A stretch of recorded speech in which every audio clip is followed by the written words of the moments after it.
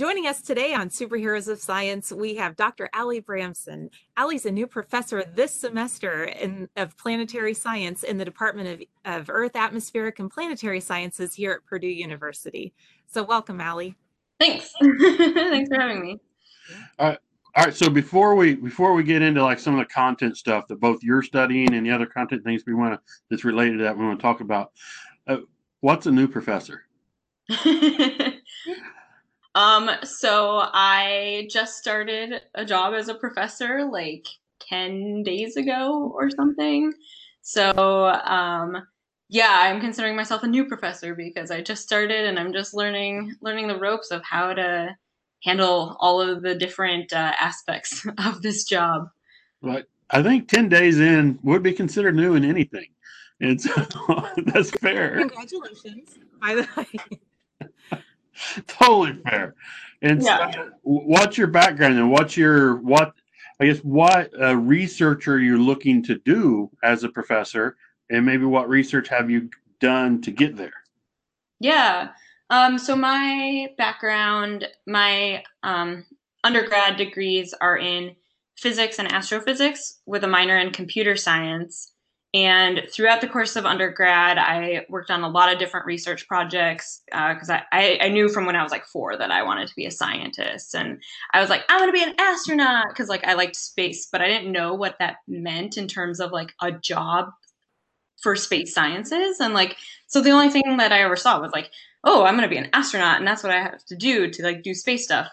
And then I like slowly figured out that like, okay, just because astronauts go into space doesn't mean they like study space. And also there are jobs just like studying space. Like that is a career path. And so, yeah, I went to college with the intention of trying to become a scientist that specializes in some type of space thing. But then I realized like space is really large and there's lots of types of space. Like there's stars and galaxies and planets and like a lot of different things. And so I worked on a lot of different research projects trying to hone in on my interests. And I started in an environmental chemistry lab actually looking at metal nanoparticles and like making nanoparticles that like could be in socks that have antimicrobial properties. And like if those like get thrown, if you throw away your antimicrobial socks, like are they going to leach heavy metals into the environment? And so I started doing research like that, and I was like, this is like too small and like obscure for me. This is like 10 to the minus 9 meters. And so then I got involved doing research with a professor in the astronomy department, which was my major, and doing galaxy clusters and like how do galaxies cluster together. So that's like 10 to the 30th meters. So I like have spanned all the orders of magnitude of the universe. And then did some summer internships through the National Science Foundation. They have these like research experiences for undergrad programs, which are amazing. And I did one at Arecibo Observatory shooting radar beams at asteroids. And then another one at the SETI Institute, so the Search for Extraterrestrial Intelligence, looking for new lava flows on Jupiter's moons. And I was like, oh my God, this is the coolest thing ever. Like our solar system and the planets and like using spacecraft data, like that is what I want to do. Like I never knew that that was like a job I could do, is like using NASA spacecraft missions and getting involved in NASA missions. And so as soon as I realized like that was a job option for me, I was like, done. This is what I'm going to be. I'm like now like, you know, I want to go to grad school and get my PhD in this, and like this is it. And so yeah, so in undergrad for me it was really like trying to find like what type of science and what type of, you know, day-to-day tasks even for science. You know, there's lab people, there's computer programming people, like science can mean a lot of different things these days. And so yeah, basically staring at pretty pictures of other planets that some NASA robots took. That's my jam. And using physics to try to explain what I'm looking at is really, you know, the overarching my research interest. And so I went to University of Arizona and got my master's and my PhD and in planetary sciences. And at that point I realized like I really want to study the surfaces of planets. Like you can see pictures of surfaces and craters and volcanoes and like trying to explain the surfaces. And so I had to take some geology classes and get caught up on geology. And so now I'm like basically in like an Earth and Atmospheric and Planetary Sciences department, even though I have an astrophysics and computer science and physics background. And so one thing that I love about planetary science is how interdisciplinary it is. It's really at the intersection between physics, astronomy, chemistry, geology, engineering, biology for like astrobiology. And I just think that's like the coolest thing ever. So here I am. Sweet. I like that. And it is, people don't realize how interdisciplinary we are. It's everything. It's okay. People think, oh, our science, they're just like studying rocks or the weather or something maybe, but no, we are, all your fields and subjects is combined. Yeah. There's no such thing as like this independent, very narrow thing anymore. You have to know and collaborate with so many different people in a field. Yeah. That can be misleading sometimes, I think, for students at school, because they go to chemistry class and then they go to algebra class and then they go to physics. I mean, they have those differences throughout the day. And so I think it's great to hear it from you that you're using all of these things, that you're not just locked into one. Yeah. Wow. So what pretty pictures are you looking at now for your research what are you doing? What are you looking at now? Yeah. So my work in grad school and, up till this point, my sort of specialty has been in understanding ice on Mars. So like, where is there water in like the subsurface, especially at lower latitudes? So at the poles, Mars has these like big ice caps that are like miles thick, sort of like we have on Earth with like Antarctica or Iceland or Greenland, and so Mars is similar, where like the poles are really cold, and so they have these like thick ice caps, and you can see the ice at the surface. And so I've been trying to understand how much ice is there actually on other parts of the planet, like at latitudes and areas like Purdue is at, sort of in what we call the mid latitudes, so not at the poles, not at the equator.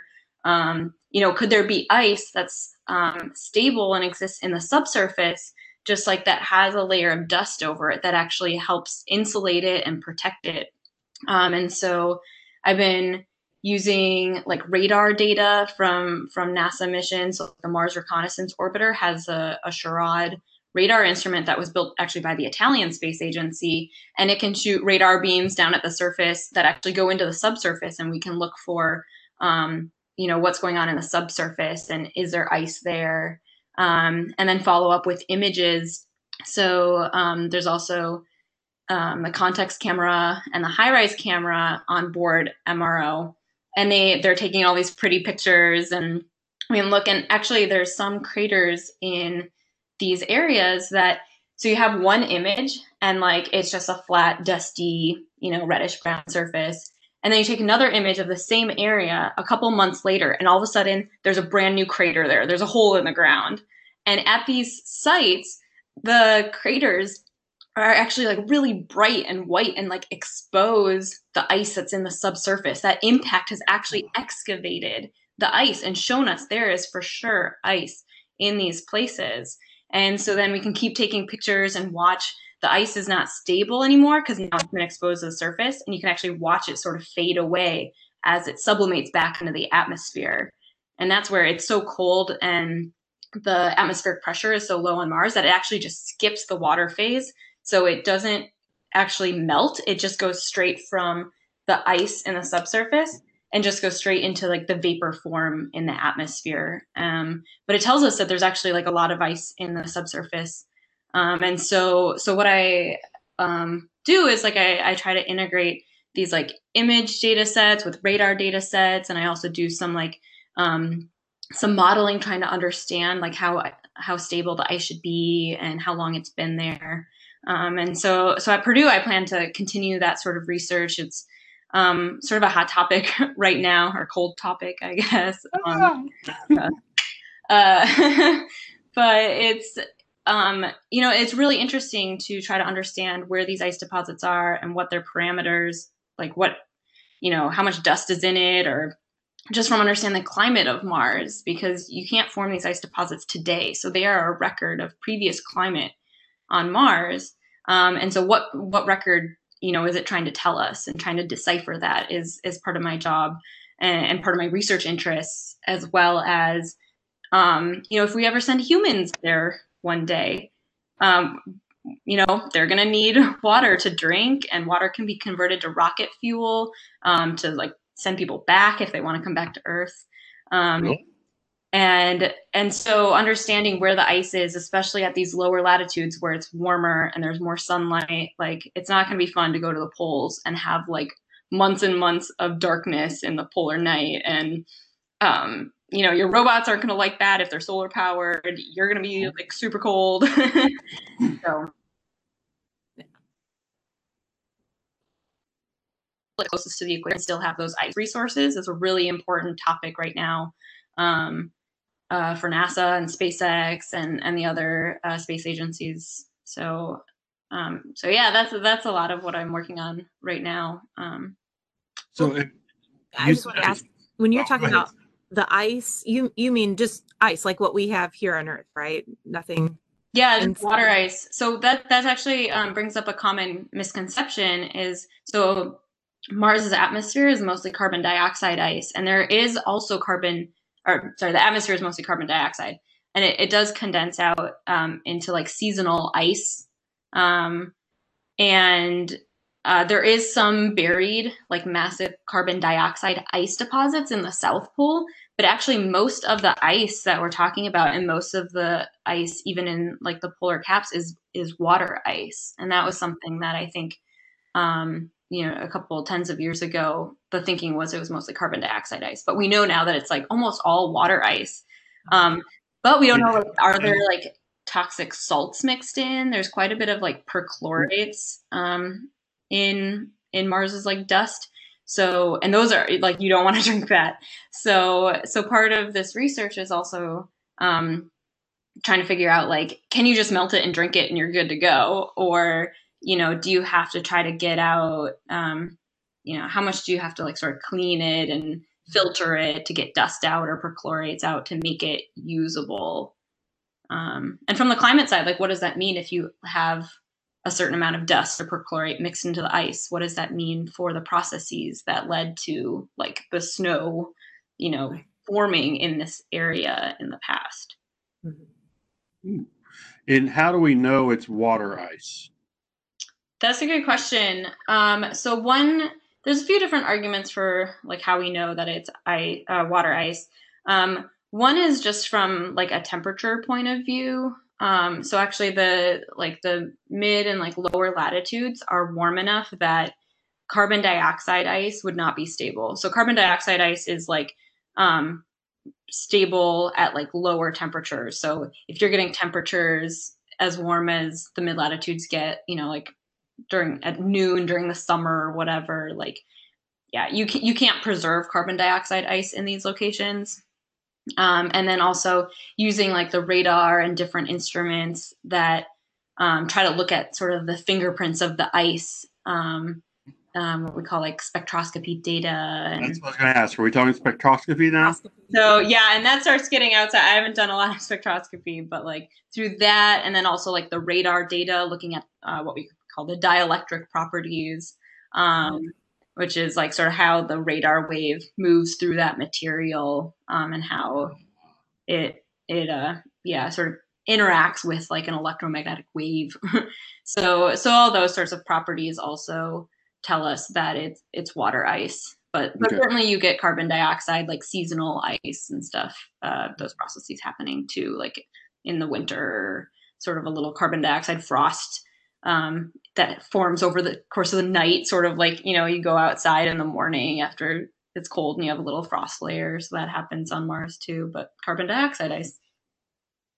Oh, very cool. All right. Now, Mars being it's one planet. Mm-hmm. Oh, I guess I need to ask you because This would be a good one for you. Where's he gonna go? Where's it going? The Is the moon a planet Is in your world? like our moon?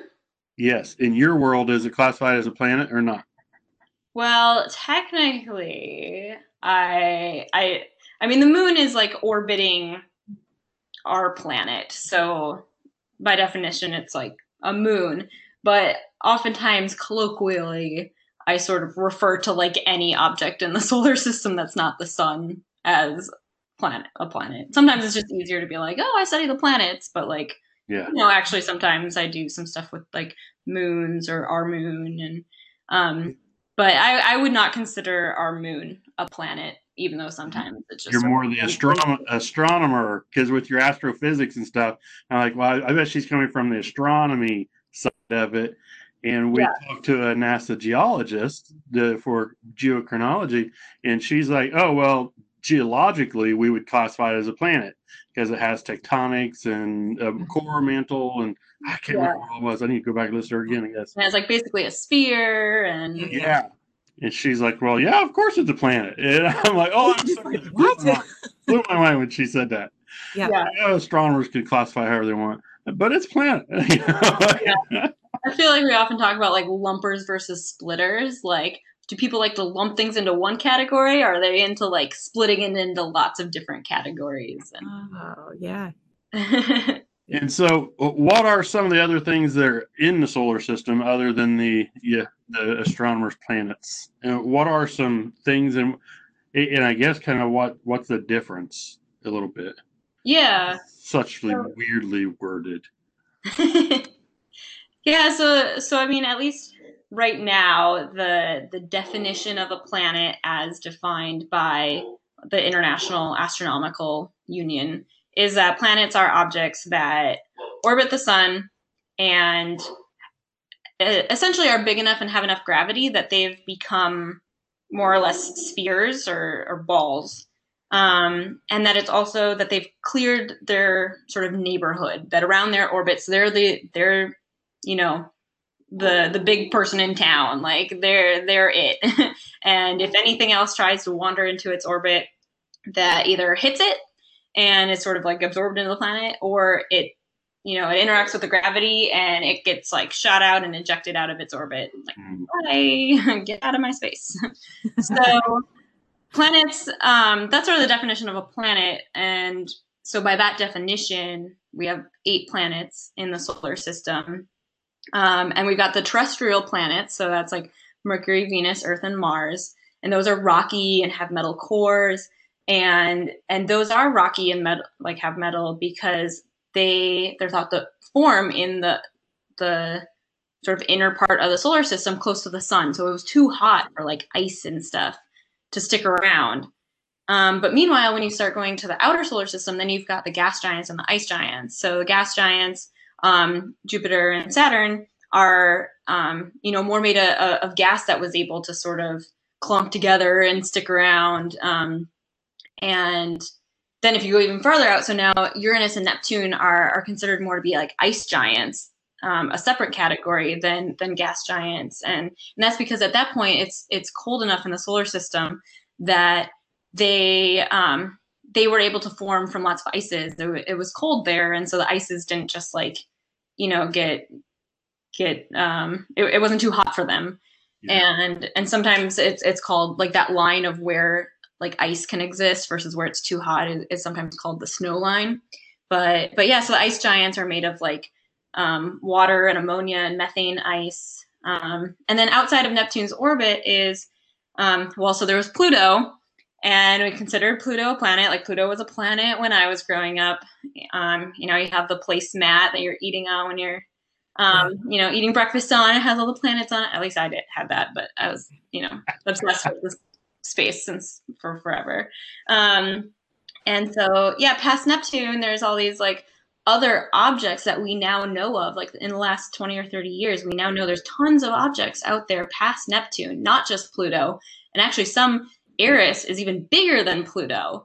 And so that kind of caused this like, well, okay, now we know there's a lot more out there. Do we classify those as planets, or do we make them into their own category? And so that's where, there's sort of this dilemma, and like lumpers versus splitters, and how do we classify a planet? And so because there was all these what are called trans-Neptunian objects found, several of them being really big objects.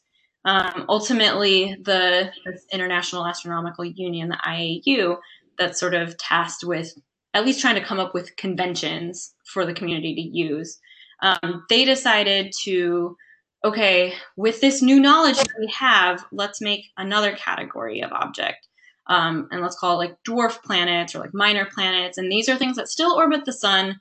They're still large enough to be round sort of balls, but they're on the small side, and they can orbit with other objects. They didn't need to have cleared their orbit. And Pluto fits into this category because its orbit is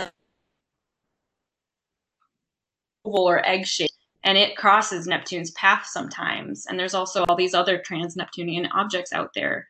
And so that's where, dwarf planets sort of became another category in the last, 15 years or so. And in addition to that, there's the asteroids and comets as well. And so we have our asteroid belt that's sort of in between Mars and Jupiter. And that's a bunch of like rocky fragments that are sort of left over from when the planets formed. So there was a bunch of stuff, going around in like our solar system area, and they were colliding and clumping together, and eventually the big ones became the planets. But a bunch of the remnant rocky and icy material is still left over. We still have a lot of it in the solar system, and so a lot of that is in the form of rocky objects in the asteroid belt, and then also icy objects out in the outer solar system, like in the Kuiper belt, where Pluto and these trans-Neptunian objects are, and also the Oort cloud, which is a bunch of icy stuff that's sort of like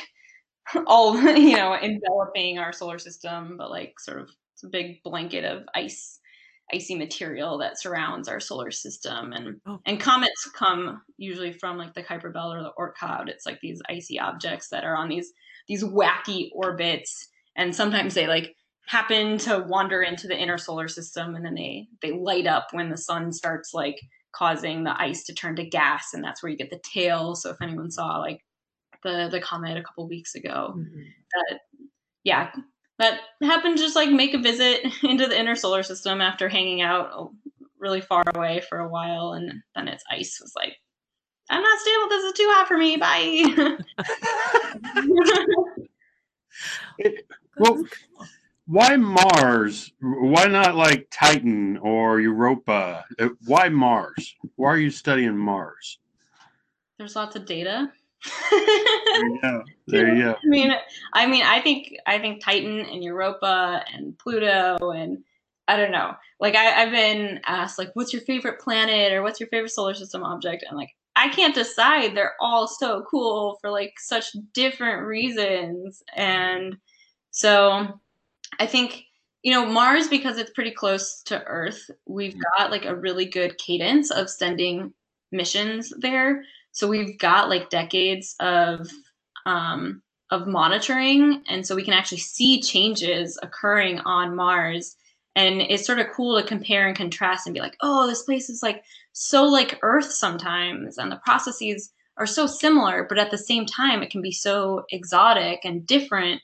And we have enough data, and we've got regular data sets that we can find these like new impact craters that are exposing ice, and we can see dust devils forming and going across the surface, and dust storms that are, it's an active place. And so I guess I never thought about it having wind. Yeah.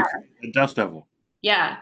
There's like, we've got like you can find like GIFs of like dust devils going around the surface that the rovers have seen, and you can also see them from orbit. And the thing is, the atmospheric pressure is so low, it's like less than 1% of Earth, that the dust devils actually get to be so high they would be taller than Mount Everest on Earth. Oh my gosh. So Mars is a cool place, and it's super active. You can see like some sand dunes that move. Mm-hmm. There's like these seasonal frost processes that like deposit ice layers. just like overnight or in the winter. So it's a really active place. It's close to get to. It's relatively easy to get to. You can get there in the course of like several months, whereas, the missions to Pluto are hard to do because it takes so long to get there. And which is one thing about this job is it like requires really long-term planning, because you have to be like, you have to be in it and be like, all right, I'm not going to get this like data for, if this mission is selected by NASA, maybe it'll launch in like 2030, and then I'll get like my image that I need to do my study in like 2036. And so I think I'm certainly interested in like all of the solar system, and I've been involved in studies like trying to understand carbon dioxide ice deposits that form in craters in Uranus's moon. One of their moons called there's a moon called Umbriel, and it has this big crater called Wanda, and it has like this bright deposit. So first of all, we barely have any data for out there in the solar system. The Voyager missions went by there like back in like 1986, and we have like one image of one part of the moon, and that's it. And that's like all we have to try to study. And there's this like bright ring inside the crater. And so I was involved in a study with another professor actually at Purdue, Mike Sori. We both just started here, and we found that the crater is probably full of carbon dioxide ice, and so we called it a Wanda full world because the crater is named Wanda, and thought we were really clever, and so certainly I've been involved in studies, not just Mars, because I think the whole solar system is really cool, but Mars just does have a lot of data because it is just relatively easier to get to than sort of the outer parts of the solar system. And at this point, there's we want to continue that monitoring that we already have and not lose that data set when, trying to understand these active processes that are affecting Mars. But yeah. Well, from your research and things, from your perspective, where do you see, what are some implications of the research that you're doing? Yeah. So, I mean, one is just like on the human exploration side. I can't say, I don't know when it'll actually happen, or if, when we'll ever get to the stage of sending humans to Mars. Hopefully sooner rather than later. But it's going to be a really hard task. Like, we haven't even gone back to the moon since, in the 60, 70, 60 years or so. And so yeah, I mean, we'll see when it happens on Mars. It would be awesome. But certainly, understanding where the ice is that is an accessible resource for human explorers is one big implication. And another is in terms of like, if you understand ice stability and where ice is on the planets and on Mars, that can tell you just about processes that shape all the planets, including Earth. So, if we can better understand Mars's climate, especially because it's a simpler system, it doesn't have an ocean, it doesn't have life, it doesn't have humans. It's a simpler system, but to some extent, in one way, it's more extreme. So the axial tilt of a planet, and like how eccentric the orbit is, and some aspects of the planet vary sort of over different time scales, like 100,000 years or something. The axial tilt, or how much the planet is tilted, we also call it the obliquity. That affects where ice is stable. And so even the ice ages on Earth can be somewhat attributed, they're called Milankovitch cycles, to like very subtle variations in like that tilt of the planet. Because if you're more tilted, then the pole is getting more direct sunlight, and all of a sudden, ice isn't as stable at the poles. And if you have no tilt, then your equator is just getting blasted with sunlight, and your poles are really, really cold and experience like more extreme winters.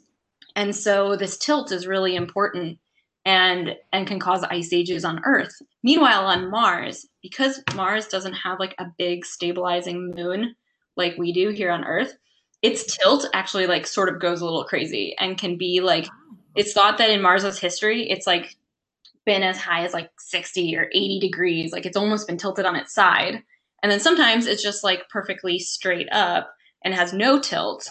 And so it's actually an awesome sort of laboratory for studying how do these natural processes affect climate change on another planet, so that we can sort of subtract those out from Earth. Like we know that there's natural variations that occur because we know that the tilt is changing. We know that subtle eccentricity changes happen, and that can drive natural climate change. And so if we understand these processes, we can sort of subtract them out and see, okay, what are the processes and timescales and stuff of like the climate change that we're experiencing now, and how does that compare, and start making more connections to these other factors like humans. All right, so that blew me away just a little bit, because this is the first time I've ever heard someone discuss studying another planet to better understand the Earth. We always do the opposite. That's all we talk about is we study the Earth so we can better understand processes and how things happen.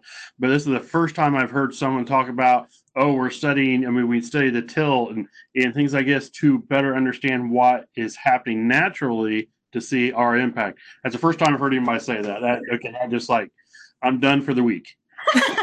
Mercy. It's too much to think about now. Yeah, we're towards the end of the week anyways. Yeah. That, and I didn't. I mean, it's you said like 3 or 4 things in there that I'm like, what? You might be coming back. You might have to do an episode now because I first of all, I didn't realize our tilt wasn't like. I didn't know there were small variations in the tilt. I didn't either. I didn't know the moon was help keeping our tilt stable. Right. I'm like, when you said that, I was like, what? Yeah. Thank you, moon. That and keep going. What? Wow. That was awesome. Yeah. Yeah, the moon, like the Earth's tilt is at like sort of 23 or 24 degrees. And that's the whole reason why we have seasons, right? So like, because we're slightly tilted, sometimes, we're in the hemisphere that's pointed towards the sun, and then on the other side of the orbit, we're facing away. And because of our moon, we only like change our tilt by like maybe 1 degree. Whereas Mars is just like, well, I'm going to do what I want to do. Wow. What? That's really cool. So yeah, go out and thank the moon tonight. Definitely. I think I might just have to do that. That waning gibbous. But okay, well, thank you. We really appreciate your time.